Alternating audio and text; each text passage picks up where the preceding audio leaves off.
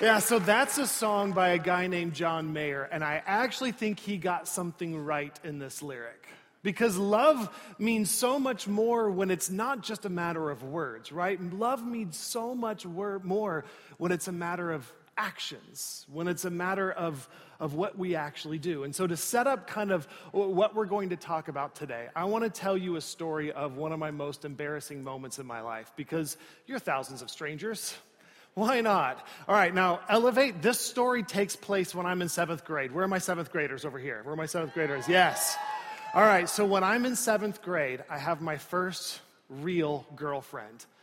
I know, it's too young to have your first real girlfriend in 7th grade. I know. So I have my first real girlfriend in 7th grade, and one day, I don't know what came over me. I'm holding her hand, and just something crazy entered into my mind, and I lean in, and I give her a kiss. Oh, I gotta pause. It's a bad idea. This is not going where you want it to go. I promise this does not end well, okay? I give her a kiss. A couple of days later, she gets sick.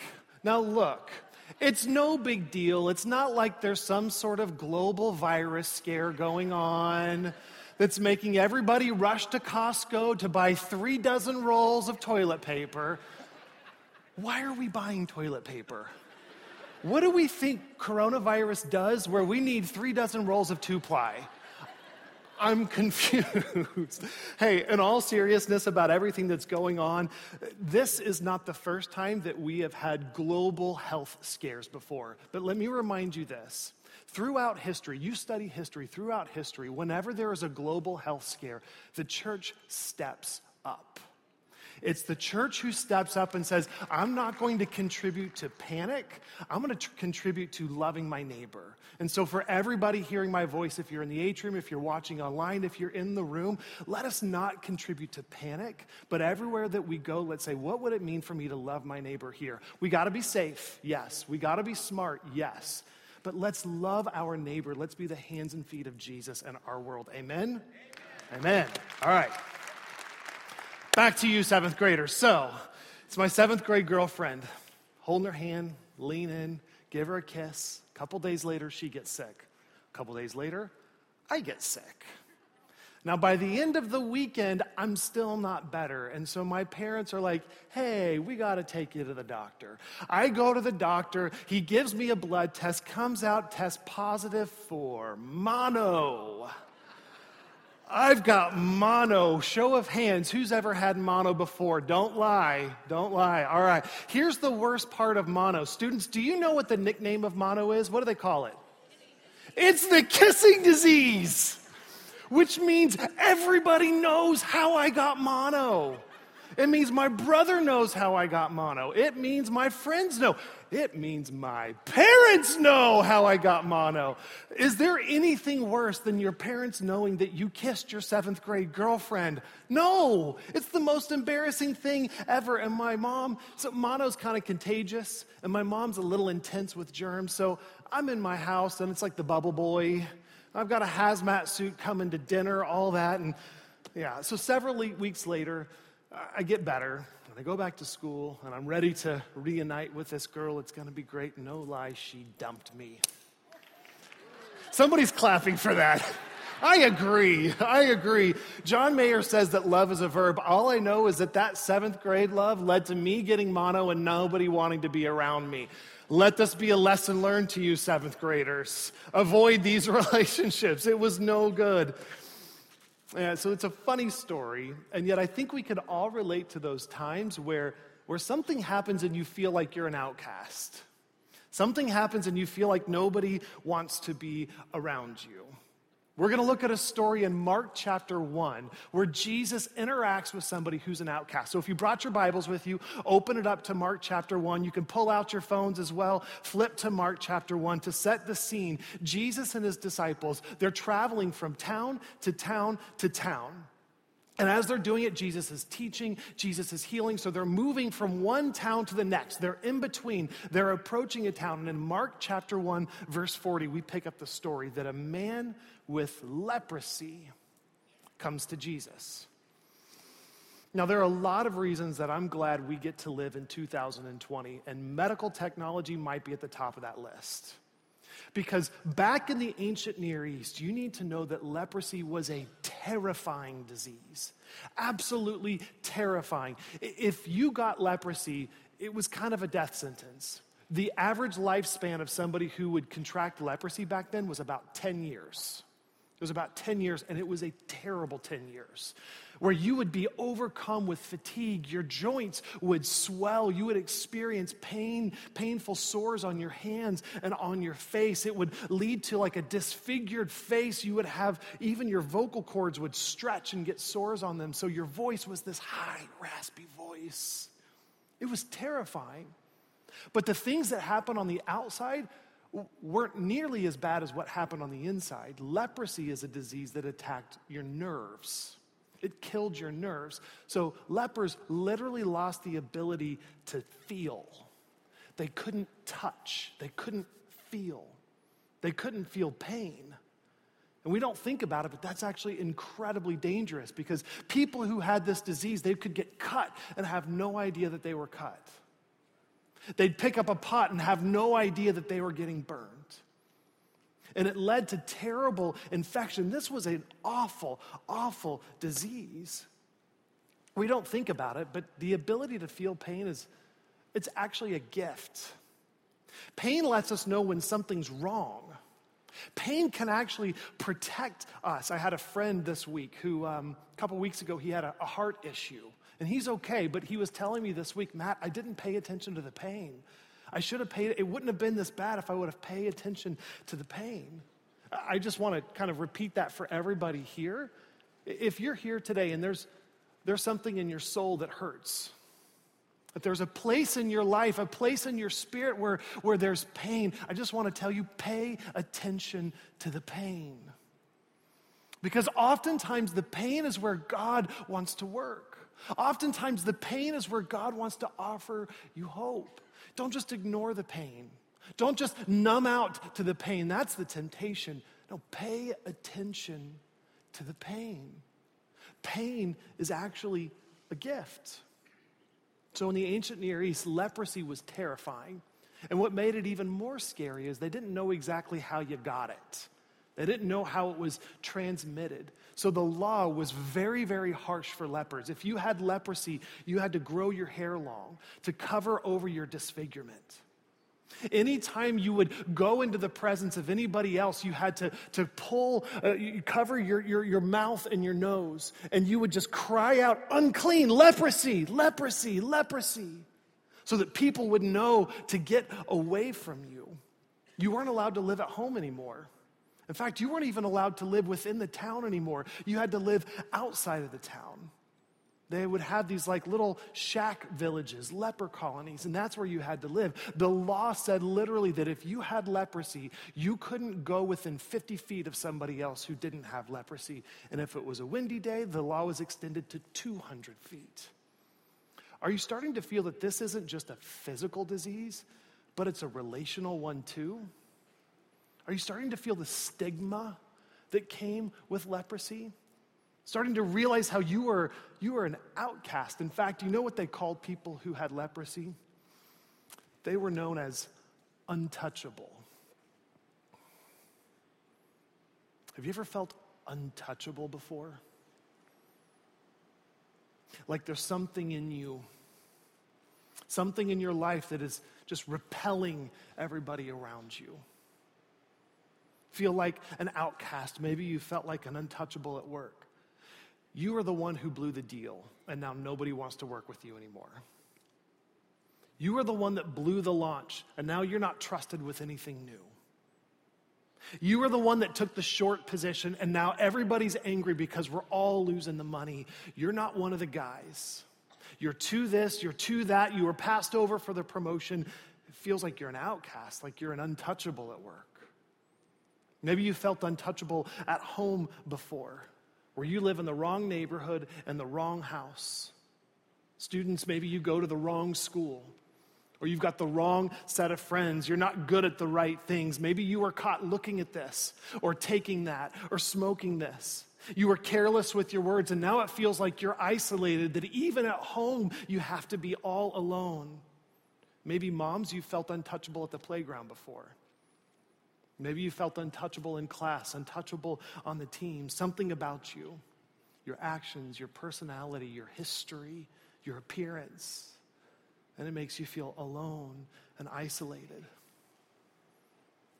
This one might be even harder. For me, I have felt untouchable with God before. You know, that thing that you said you were never going to do again, and you promised God, I'm not going to do it anymore, and then you do that thing. You know those times where you say with your mouth, I believe, I want to be all in, but in your heart, you're just so full of doubt. I feel that, and I feel like, what kind of God would want to draw near to my life when I'm just so messy, when I'm so messed up? I better get myself cleaned up before I can come and ask God to touch my life. I might be able to see God touch other people's lives. He might touch my friend's life or my family member's life, but he's not going to touch my life until I get it all cleaned up, until I clean up my past. Until I do that, he's not going to touch my present or my future. Have you ever felt untouchable before? So I want to set the scene of what's going on here. So Jesus and the disciples moving from town to town. They're approaching this town. And you can see the sun in the sky. Imagine the wind blowing the dust. Imagine the skyline of that village that they're walking into, and then outside of the village, imagine that there's a group of shacks. And this figure comes shuffling toward them. And he's got like this unnatural limp, this unnatural gait. And as he gets closer to him, the disciples are able to see his face, and they realize by his disfigurement, this one has got leprosy. And immediately the disciples take 10 steps back.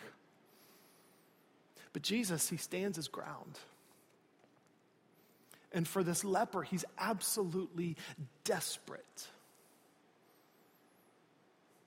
He's an outcast. He's dying. He has no options. He knows Jesus' reputation.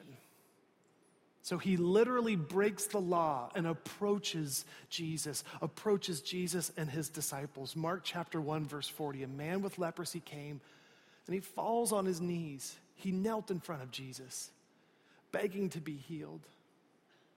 And he says these words, if you are willing, you can heal me and make me clean. What seems so profound to me about this is that he says, if you are willing. He doesn't say, if you are able. This is interesting to me. The untouchable man, he's not questioning Jesus' ability. He's not questioning if Jesus can heal him. He's questioning Jesus' heart. He's basically saying, Jesus, I'm alone, I'm out, I'm an outcast, I'm dying. Is your love big enough for me? Is your love just a bunch of words, or is it a verb? Does it actually have action to it? He says, are you willing? And in that moment, Jesus looks him in the eyes. And Jesus sees the heart of his pain. He sees the depth of what this man is going through. And the next verse says that Jesus is moved with compassion. Compassion literally means to suffer with. Jesus doesn't look at this man and say, hey, you know the law, 50 feet back, and put some Neosporin on that. Like, get yourself cleaned up, then come back to me and we can talk. Jesus doesn't do that. Jesus sees this man's pain and it touches his heart. He's moved with compassion. If you feel pain, pay attention to it. If you feel like you're an untouchable, maybe at work, maybe in relationships, maybe at school, if you wonder if God could ever touch your life, see this. He sees you.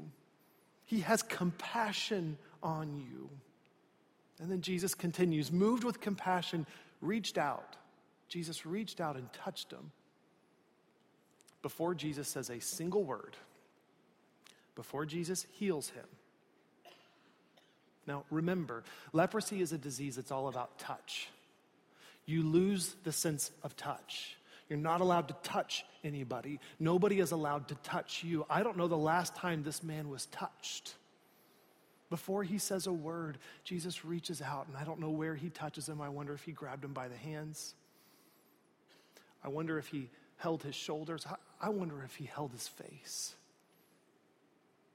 But he touches this man.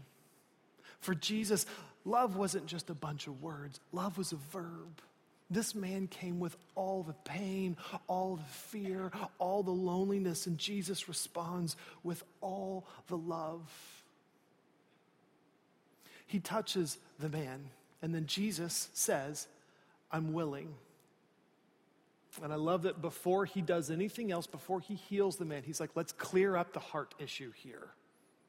I am willing. I see you. I have compassion on you. I love you. He addresses the heart of the issue, says, I am willing. And then he says, be healed. And instantly, that man is healed of his leprosy. Instantly, those vocal cords that are stretched and tight loosen out and his voice returns to normal. Instantly, his disfigured hands come back. Instantly, he begins to have the sensation of touch again. Instantly, everything changes for this man. Jesus brings all the healing. And in Psalm 116, it kind of captures what I imagine that this man must have said whenever he experienced the touch of the healer. Psalm 116 says, I love the Lord, for he heard my voice. Even when it was tight and stretched and unnatural, he heard my voice. He heard my cry for mercy. Because he turned his ear to me, I will call on him as long as I live. I was dying. The cords of death entangled me. The anguish of the grave came over me. I knew where I was going. I was overcome by distress and sorrow. And then I love the turn right here. Then I called on the name of the Lord. I said, Lord, save me. And you know what happens when we call on the name of the Lord? The Lord is gracious. The Lord is righteous. Our God is full of compassion. Call on the name of the Lord, and he is full of compassion to anybody who feels untouchable, to anybody who feels like an outcast. The heart of God is big enough for you. When you cry out, Lord, save me, he hears you. He has grace for you. He has compassion for you. He sees you. Our God is a God who saves. Our God is a God who can touch your life, who can heal your life. For our God, love is not just words. For our God, love is a verb. Amen? Amen. And so here's the progression that I want you to see from the encounter of Jesus and the untouchable man. Here's the progression. What we do is we have to start off by paying attention to the pain. Pay attention to the place in you that doesn't feel right. Pay attention to the place in your soul where you feel alone, where you feel like an outcast, the place in your life where you feel like you just don't belong. Pay attention to the pain, and then our job is to bring it to Jesus. To just humbly say, God, here's where I'm untouchable, and I bring it to you. And then this is what Jesus does. When we do this, what Jesus does is he starts off with compassion. He feels what we feel. He has tenderness for us. He sees us. He has compassion. And then he touches our life. He touches our pain, our past, our present, our future. He touches our life. Maybe you have followed Jesus for years. Maybe you know what it's like to have Jesus touch your life, but the truth is that the pain comes back. The truth is that life is tough, and in all the things, there might be new places where you feel like you are outcast, untouchable, a new place where you feel like you're in pain. If you followed him for all your life, I'd just say, come back. Feel the pain. Bring it to Jesus. Let him have compassion on you. Let him touch your life. Or maybe you're here and you've never experienced this before. You've seen it happen in other people. You've been in proximity of it, but you've never experienced it for yourself. If you feel like a spiritual outcast, bring the pain to Jesus. Feel it, bring it to Jesus. See how he will have compassion on you. See how he will touch your life. Our God cares about every part of your life. Anywhere where you feel like an outcast, he cares. He's the healing God, and to our God, nobody is untouchable to him. All right, there's one more thing that I want you to notice in this. Did you notice at the beginning of the story that the man comes to Jesus and he says, Lord, if you are willing, you can heal me and make me clean. Did you catch that? You can make me clean. What's that about? What's the whole make me clean business? Now, some context, it's important for you to know. Way back then, they thought that anybody who had leprosy, it was so bad that it must be punishment. You must be being punished for something that you did. So you got leprosy when you were a sinner. So leprosy wasn't just a physical issue.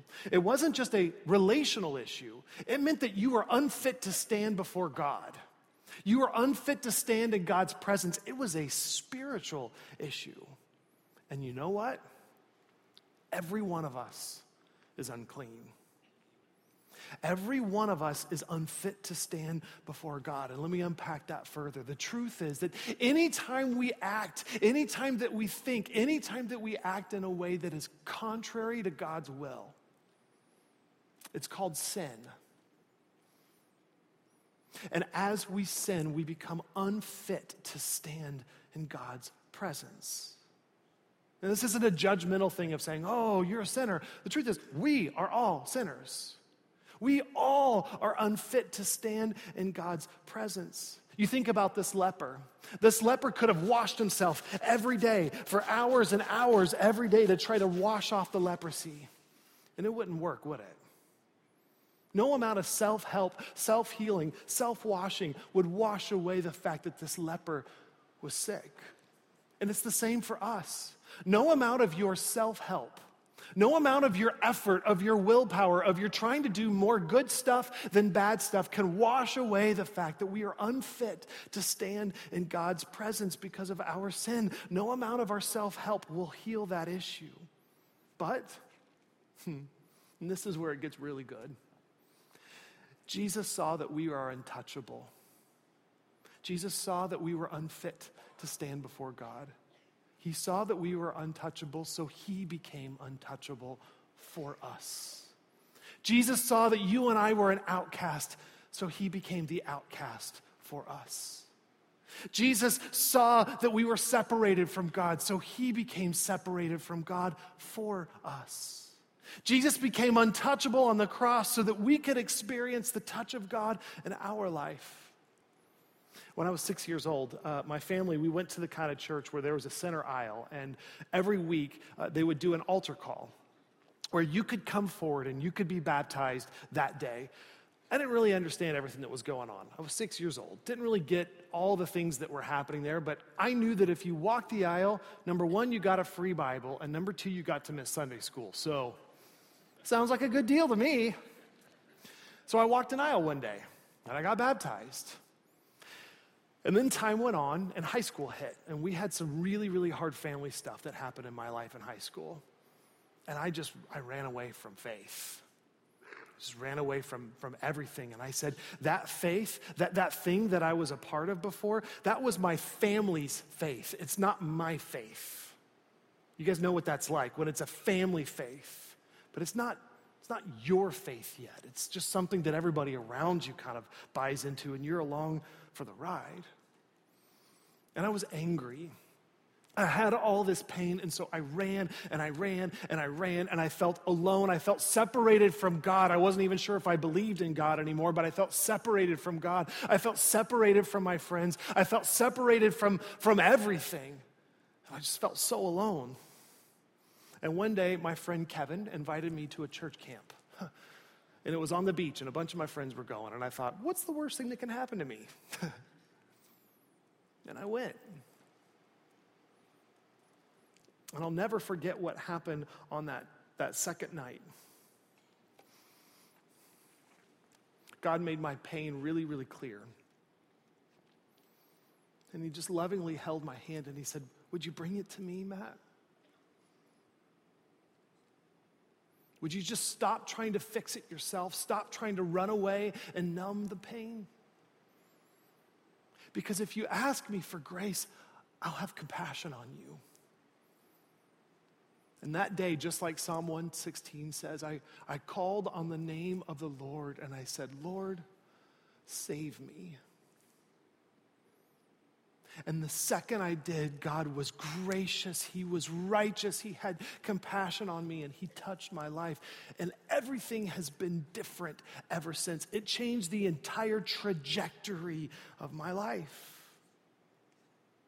A couple days later, the guy who was teaching that camp, he told us, well, after you decide to follow Jesus, after you ask him for grace, after you feel and touch your life, after that, you're supposed to be baptized. And I was like, say what? Because I was baptized like when I was 6. And I was super confused about it. And I struggled a lot saying, I was already baptized. Should I get baptized again? And the scripture is kind of clear, like you believe and then you receive the grace. And then after that, you go public. After that, you're baptized. What am I supposed to do right here? By the way, this is why we try to teach really clearly on baptism every time we baptize. This is why our elders have asked us to not baptize small kids, because we don't want to add confusion to this. But I was struggling. And then I realized this was the day that it became my faith. Not just my parents' faith, not just my brother's faith. This was when it became my faith. I realized that my parents weren't disappointed if I got baptized again, that they were proud, because this was the day that it was me choosing to follow God with all my heart. And so I went all in. I got baptized again. I said, God, I'm all yours. I accept your grace, I accept your salvation, and I want everybody to know about it. Today, we're going to baptize some folks.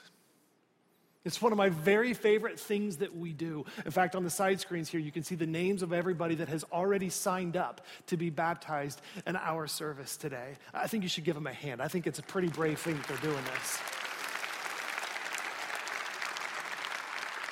And everybody who's going to be baptized has said, God, I need forgiveness.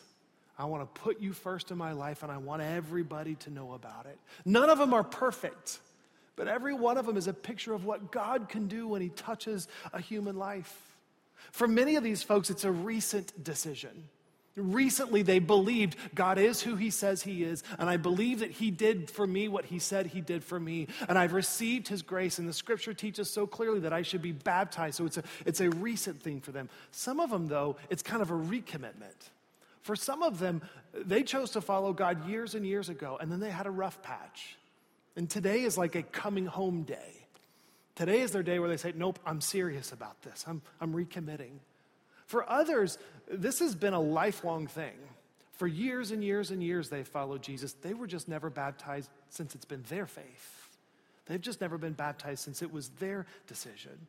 And as we baptize all of them, all of us, this is one of the most exciting things that we do. If you've never experienced baptism here, this is not like a quiet thing. It's a reverent thing. It's an important thing, but it's a celebration. And so we worship while we baptize, and every time somebody comes out of the water, we cheer and we scream because we celebrate what happens when someone says, Lord, save me, and God brings all the healing, all the redemption, all the love, because with God, love is a verb. All right, so I want to invite the team to start getting in place right now. And in a few moments, we're going to pray. And as we pray, I'm going to ask you, just give you an opportunity to do two things. Two things. First, maybe for you, you've never experienced that touch of God before. Maybe for you, you don't pay attention to the pain. Maybe you feel it, but you numb it out in other ways. And you've never experienced God touching your life. And maybe for you today, it's time to bring it to Jesus. It's time to stop trying to fix it yourself. Maybe today it's time for you to say, God, would you have compassion on me? And to accept the truth that Jesus became untouchable because you were untouchable. And invite him to touch your life, your pain, your past, your present, your future. Maybe for you, you need to say today, it's time for me to follow God with all of me, to accept it.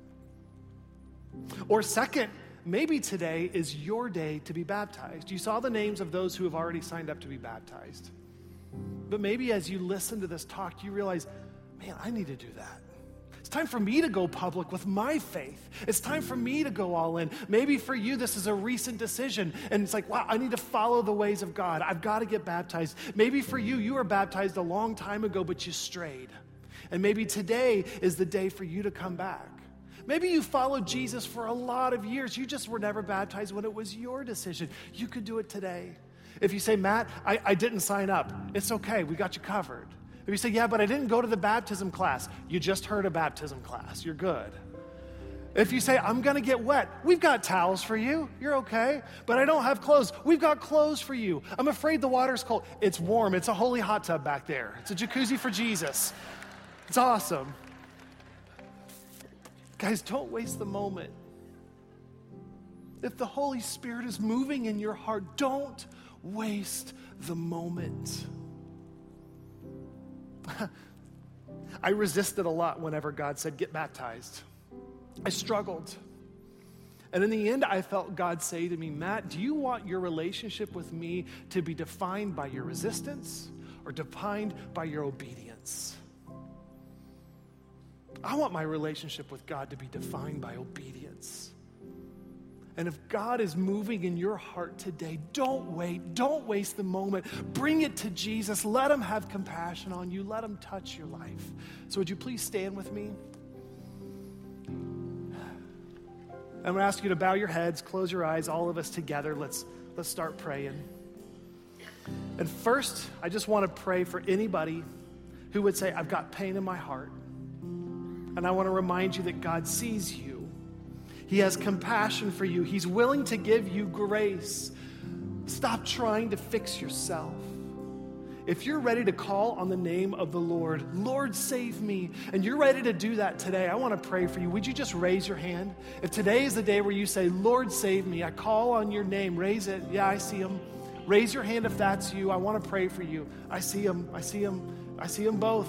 Lord, save me. I see them, students. Lord, save me. God, there are hands all over this room.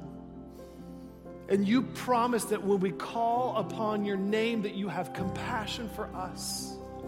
God, I pray that you would rush in. Would you touch every hand that is raised right now? Touch their pain, their past, their future. God, would you take them? Lord, would you move? You can put your hands down now. And now I want to pray for the second group. The second group is anybody who says, you know what? I need to get baptized today. I got to go all in with my faith. Maybe you just raised your hand and you just prayed. You need to get baptized today. Maybe it's a recommitment for you, but you need to get baptized today. Maybe this is an old commitment, but today is the day. If today is your day and you're just like, I don't know if I have the bravery to do it, I'm going to ask you to raise your hand so I could pray that God would give you bravery. If today is your day to get baptized, I see it. Raise your hand so I can pray that God would give you bravery. Today is your day. Yeah, I see it. Today is your day. God, there are hands up in this room, and I just pray that you would give boldness. Would you give bravery? Would you give them the confidence to follow you, to say, no matter what happens, I'm choosing to follow you. Even if it's just me, I'm choosing to follow you. I've decided to follow Jesus. You can put your hands down now. All right, in just a moment, I'm going to say amen. And what I would ask is that for anybody who needs to be baptized today, the second I say amen, you come forward. If anybody needs the touch of God on your life, if you need a new start, if you need to go public, right when I say amen, don't wait. Don't wait for the song to go. As soon as I say amen, you come forward and you walk right up here on the stage and say, today is my day. Today is the day I need to be baptized. If you need someone to go with you, grab the hand of the person next to you and say, will you just walk with me? Because today's my day. The second I say amen, you do it. God, would you give boldness and would you give bravery? When we call on the name of the Lord, you save us. We thank you for that. We pray it together in the name of Jesus. And here we go. And everybody said, amen.